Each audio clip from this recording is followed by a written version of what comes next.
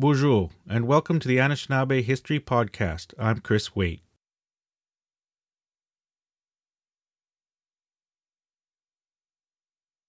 Humans have been on Turtle Island for thousands and thousands of years.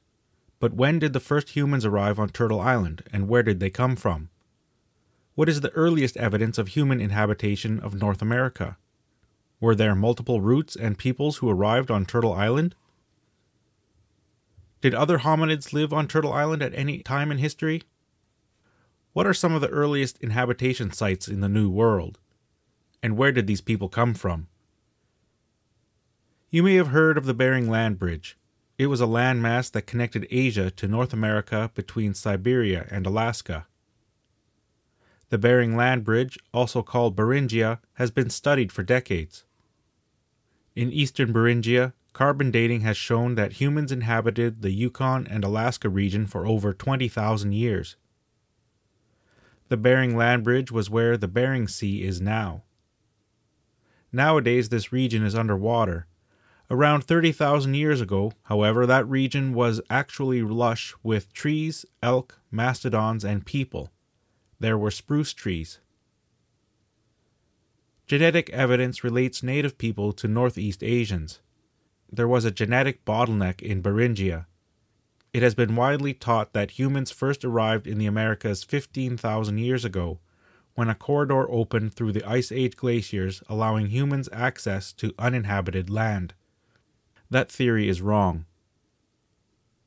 There is archaeological evidence that shows that humans were on Turtle Island for much longer than 15,000 years. During the Ice Age, the sea level was lower than it is now.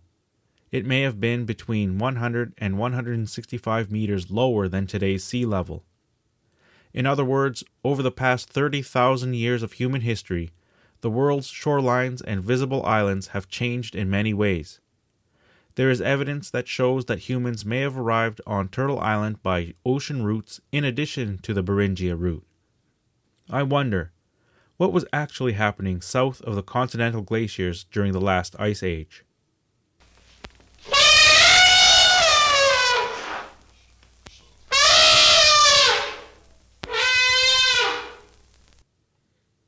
Who were the Olmecs?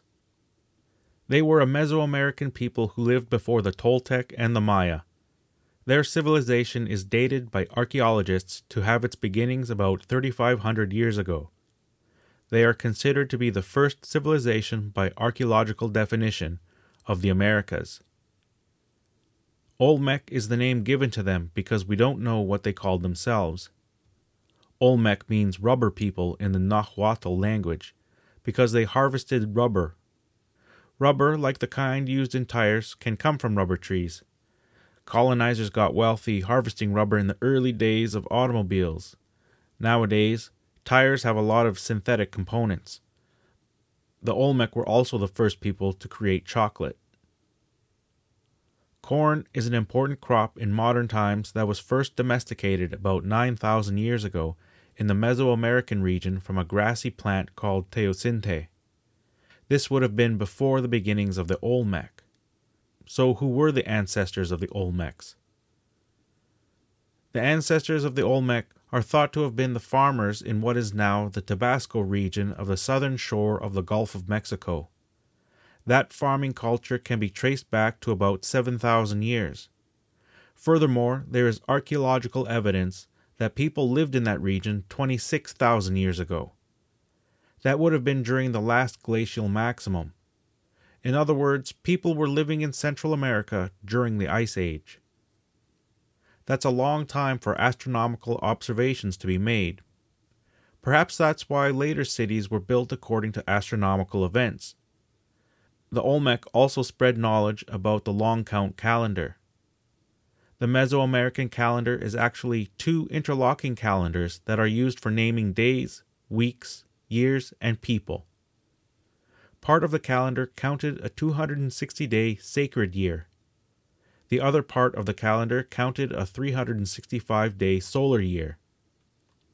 The two calendars worked like interlocking gears. The Olmec had a sophisticated number system and could write dates.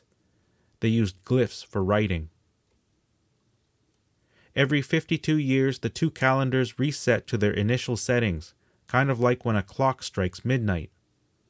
To anchor historical events to a specific date, the long count was created. The long count literally counts the number of days to have occurred since a specific event. The Mayans were able to think of numbers in terms of thousands, hundreds of thousands, and millions. What about the Olmec sculptures of people's heads? Do they depict local rulers, or do they represent African people? The largest Olmec head sculpture is over 25 tons. 17 of these head sculptures have been found. Some are about 4 feet tall and some are about 11 feet tall. Each head is distinct and likely portrays an actual individual. The stone for the sculptures had to be quarried and hauled about 60 kilometers from the source to the site. Thousands of people would have been involved in transporting the stone. Some say the stone heads look like African people, but many others deny this as evidence of African influence. Genetic evidence shows modern African heritage, but not ancient African heritage. However, there is some evidence of ancient Australasian genetic heritage amongst modern Mesoamericans. To make a long story short, different genetic haplogroups possibly entered the Americas at different times. I'm wondering if there were 3 routes into the Americas: northwest, northeast, and from the south. I mentioned that Mesoamerican sites were built according to astronomical events. What does that mean?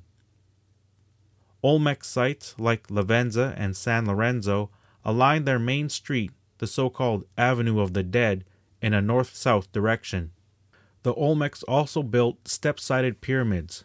The later Mayan civilization laid out their cities as if they were stars in a constellation. Was it so that the earth matched the heavens? The Olmec city of San Lorenzo is an enormous human-made earthwork backfilled onto a natural plateau. Beginnings of the earthwork date to about 3,800 years ago. The plateau is 65 meters above sea level and measures 1 kilometer by 1 kilometer wide, which is 1 million square meters. The natural geography was leveled in stages by building upwards. Evidence was obtained by meticulous core sampling. Overall, the structure is about 7 million cubic meters. Thus, the earthwork plateau of San Lorenzo is 7 times larger than the Pyramid of the Sun in Teotihuacan and 2.5 times larger than the Great Pyramid of Giza in Egypt. It has been estimated that by about 3,200 years ago, San Lorenzo had approximately 12,000 inhabitants. In other words, the Olmecs were organized, sophisticated, and came from ancient origins. But the origins of the ancient Turtle Island ancestors are still mysteries to investigate.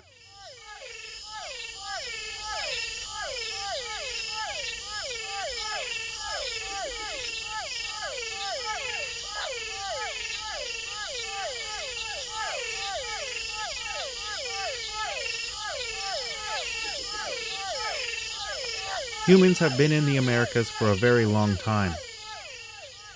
For example, Monteverde is a site on the southern tip of South America that has been dated to about 18,500 years ago. That is before the 14,000 years ago date sometimes quoted for the beginning date of the peopling of North America from Beringia. In fact, that's a difference of 4,000 years. Even if the other often quoted date of 15,000 years ago is used, that's still a difference of 3,000 years. To be clear, the Bering Land Bridge Clovis First theory has a major archaeological problem. The problem is that there are many archaeological sites that predate 15,000 years ago. In other words, it was actually earlier that humans arrived in the Americas. For instance, Meadowcroft Rock Shelter in North America has been dated to almost 17,000 years ago. That's just about 2,000 years earlier than people supposedly entered an empty continent from Beringia. Depending on what you're reading and when it was written and who wrote it, the same site has evidence of human occupancy 19,000 years ago. The arguments about dates for this one site have been going on for decades, but even the conservative dates used by scholars are always older than 15,000 years. In fact, one archaeologist who spent decades investigating the site had original dates of 28,000 years ago. Another site is Cactus Hill in Virginia. It has evidence of human occupancy dated to 18,000 years ago. In Texas, which is part of the northern shore of the Gulf of Mexico, is the Gault site, which has evidence of human use also going back 18,000 years. How was this possible during the Ice Age? It's because of its latitude. Gault is at 30 degrees north latitude, and the southernmost expansion of the Laurentide ice sheet was about 41 degrees north latitude. That's a difference of over 700 miles. In White Sands, New Mexico, fossilized footprints have been found, and seeds found in between layers of fossils have been radiocarbon dated to 23,000 years ago. All these sites, and others, predate the arbitrary time of 15,000 years ago. The dates have been all over the place because people don't actually know when the ice-free corridor occurred or what life might have been like within the corridor. All the literature offers is estimates and best guesses. In general, however, glacial scientists state that between 30,000 and 14,000 years ago, the ice was retreating. I've read estimates from 11,000 to 19,000 years ago for an ice-free corridor. I've noticed in my readings that glacial science also has problems with the date for an ice-free path into the New World. There's also the issue of refugia. Were there pockets of greenery? Possibly. It is sometimes written in journal articles that the maximum southern extent of the Laurentide ice sheet was about 40 degrees north latitude during the last glacial maximum about 30,000 years ago. But some evidence shows that the southern extent was about 41 degrees north latitude. For instance, Meadowcroft Rock Shelter in Pennsylvania is at about 40 degrees north latitude, but the southern extent of the last glacial maximum ice is thought to have been over 80 kilometers north of that site. How far south did the Cordilleran ice sheet go? There are more inconsistencies. For instance, some journal articles state the peak of the last glacial maximum was 23,000 years ago instead of 30,000 years ago. 7,000 years is a long time, even for a glacier. Don't get me started on the rate and distance of glacial retreat for the timeline that various researchers have given in the literature. I've literally done the math, and the figures don't add up. In terms of North American climate during the Ice Age, research and computer modeling has shown that the Rocky Mountain Cordillera created a warm zone on its eastern side. Did the Allegheny Mountains create a similar warm zone in the Meadowcroft, Pennsylvania region during the last glacial maximum? South of the ice sheets, it is thought that summers would have been warm and winters very cold. But people adapted to these cold temperatures, especially during the Younger Dryas cold event, by sewing warm clothing. Many caribou pelts were required for one complete outfit, a parka and boots, etc. I'm not arguing against the genetically bottlenecked population in Beringia that entered into the New World around 14,000, or was it 15,000, or 17,000 years ago. I'm saying that the Beringian group was not the first group of people to be in the New World. I think that there were multiple routes and multiple waves that occurred over many, many tens of thousands of years.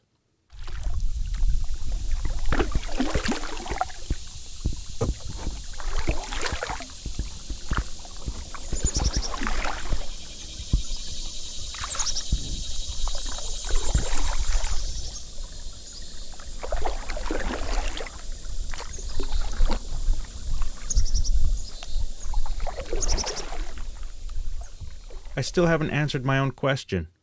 When did humans arrive on Turtle Island? It is evident that humans were on Turtle Island when humans arrived via Beringia when the ice-free corridor opened at the end of the Ice Age. But what about the humans who were already here? When did they arrive on Turtle Island? There are dates based on genetics, linguistics, and archaeology that indicate that humans were in the Americas before 50,000 years ago. That's 50.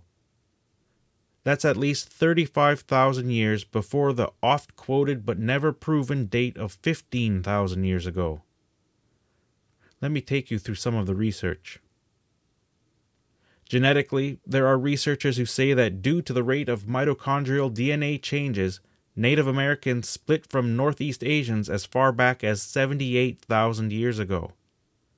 Some archaeologists say that there is evidence of human inhabitation at Monteverde and Pedro Ferrada in South America, and that both sites are over 50,000 years old. Even linguists have stated that many tens of thousands of years would have been necessary for the diversity of languages found on Turtle Island to have occurred. Unfortunately, a lot of these numbers are ignored in the literature, even though they are mentioned in the literature. What I've noticed is a tendency to stick with the most recent date and ignore evidence that doesn't fall within pre-established parameters. In the peer-reviewed published journal articles, this tendency is obvious when reviewing the available literature for evidence of early human inhabitation on Turtle Island.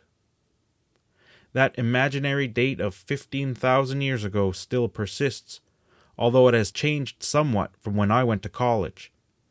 Back then, I was taught that humans crossed the Bering Land Bridge about 12,500 years ago. Yes, an ice-free corridor opened up between the Cordilleran and Laurentide ice sheets. But when? How much of the continent was really uninhabitable? Knowing when humans first inhabited Turtle Island is important for many reasons. It is important to know how our ancestors lived so that we can know our culture today. It is important to know how long our ancestors lived here so that when we affirm our treaty rights and responsibilities, we are able to accurately recognize the continuous occupancy of Turtle Island. It is important to recognize continuous occupancy because a lot of effort has been made over the last couple of hundred years to erase Indigenous history. The erasure of Indigenous continuous occupancy is how settler colonial states assert their self-affirmed legal right to the land lived on by Indigenous inhabitants. In other words, it has been argued that colonizers have had a right to the land because nobody lived on it or used it properly. That's not a valid argument. It has also been argued that the colonial state had a right to kidnap and brainwash thousands of Indigenous children because their so-called primitive cultures were of no use in modern times. That's also not a valid argument. Hopefully, by acknowledging the antiquity of peoples on Turtle Island, perhaps our adaptations to various environments can be seen as ingenious rather than as primitive. That's all for today's episode. Stay tuned for more episodes in the future. I'm Chris Waite, and this has been the Anishinaabe History Podcast.